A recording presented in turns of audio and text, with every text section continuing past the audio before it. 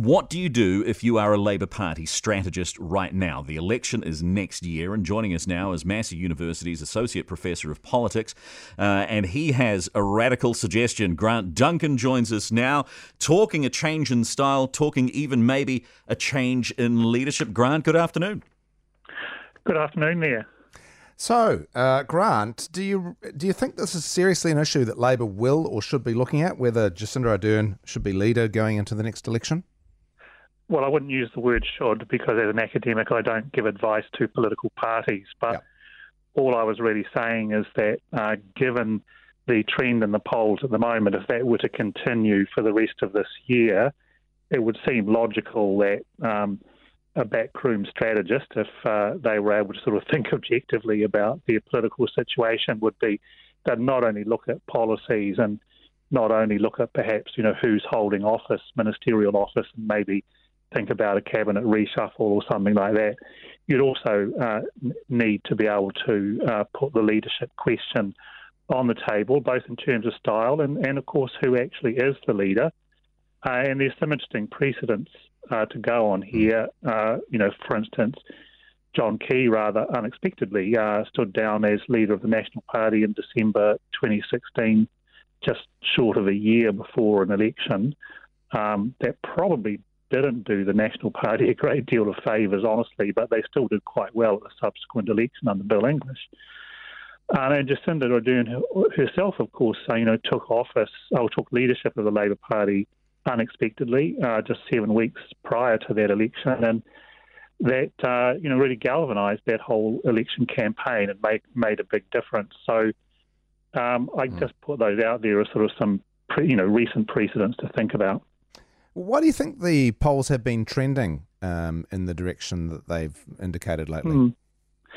Yeah, well, it is interesting, isn't it? One thing that's kind of a bit puzzling for people like myself is that it's getting harder and harder to make predictions because the polls have been all over the place. And, National was ahead of Labour in the polls at the beginning of 2020, but of course the pandemic turned everything upside down. Labour got a lot of backing for their approach to the pandemic in 2020. Of course, their polling shot up at one stage over 60%. And at the election, as I'm sure you recall, they landed at 50%, which was actually, the best we've seen under MMP. So they were rewarded with a very high result. But things have changed, obviously, and I'm sure your listeners have their own opinions about this. But obviously, as we've made our way out of the pandemic, people have started to get pretty tired of things and a bit grumpy, I guess. And of course, the cost of living issue is really eating away now at people's budgets and their confidence and things like that. So, yeah, the mood of the country has changed now, hasn't it? Grant, how much is that something which is just a New Zealand thing, or is actually that incumbent governments all over the world may be experiencing frustration with things which they may think are unique to their country but are actually very global? Yeah, these are common problems because the initial effect of a situation like a pandemic is what people sometimes call the rally round the flag effect, and you do get, an initial boost of support for an incumbent leader and an incumbent government. But as the consequences start to wear people down, things can change, and that's clearly going by the trend in the polls, what's happening in New Zealand. But I don't think this is uncommon. But everyone knew that not only in New Zealand but elsewhere that the emergency fiscal measures that governments would be taking to get them through would ultimately cause inflation. And I remember people were predicting that early on, and that's what's hitting us now. And of course, it's exacerbated by President Putin's war in Ukraine, unfortunately. So there's a number of factors that are driving this, and yes, it's a global situation. But when people are feeling the pinch, they want change from the government that can do something about it from their own government, and they tend to blame the incumbent government to some degree. They want to see some action, and that may lead people to think more about, swapping allegiance. So the other factor, of course, here is National's change in leadership, which seems to have had a positive impact for them. Yeah. What can Labor do to reverse the trend that we've been observing? Because there are certain things outside their control, but there are some controversial reforms that they're undertaking. The one that comes first and foremost to mind is the Three Waters with the added sort of bonus of co-governance.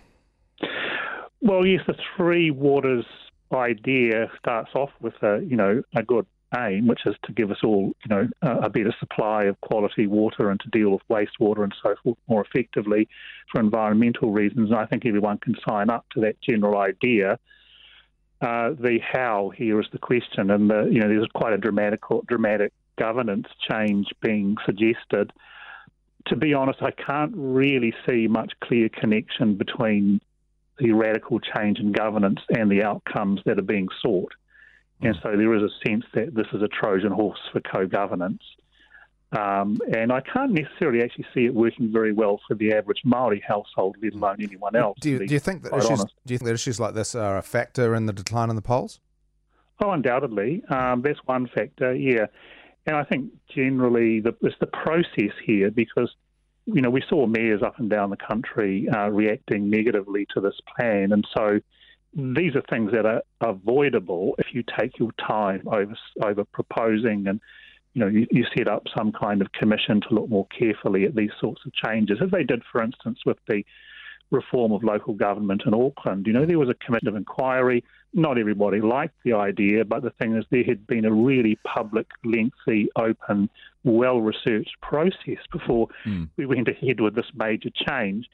And, yeah, not everyone likes it, but there was at least a more accountable and open process, and it took its time. And I think this is part of the problem here. Not only that, but another example would be the income insurance proposal as well, which, may be a good idea, but I think it's getting a lot of resistance from both the left and the right, honestly, because there's a sense that people aren't really backing this. It's been done in the back room, and it's now out there as a proposal. Grant, let's come back to these polls. Is it possible that the polls are overstating the support of National and ACT, given that National never polled as bad as what happened at the last election? The last election, they got 25%. So they had poll after poll suggesting their support was 3 to 5 percentage points higher than that. Absolutely. That's a really good point you make, actually, because going into the last election, the polls, all of them, for about the month or so prior to the election, were overestimating National to an extent that was outside of the plus or minus 3% margin of error. And because that was a repeated error done by more than one pollster, that meant there was something systematically wrong with their methodology. So I have seen no reason to believe that current polls are actually methodologically any better. And so I think we have to take individual polls with a grain of salt to some extent. But however, what we can see, and I think what we can have some confidence in, is a general trend. So I do think it is a bit ridiculous when you see reporters on the 6 o'clock news reading tea leaves into an individual poll and saying this is the number of seats that this party would get and who could govern and who couldn't and who might be kingmaker and questions like that. This is really just going too far, just looking at an individual poll, because I do question their accuracy. And they have overestimated the right and underestimated the left. If the backroom in Labor do decide that, look, as a matter of process, we should review whether Jacinda Ardern is the right leader going ahead, who are the other options realistically within the Labor leadership? Well, the one that most people would probably point to would be Grant Robertson, and I wouldn't necessarily, want to be the person making predictions about who would follow in Jacinda's footsteps. But one way to look at it is this: that there's two ways that Jacinda could personally look at this. She could say, "Well, look, we're in difficult times now. As we get through this COVID issue, things may settle down."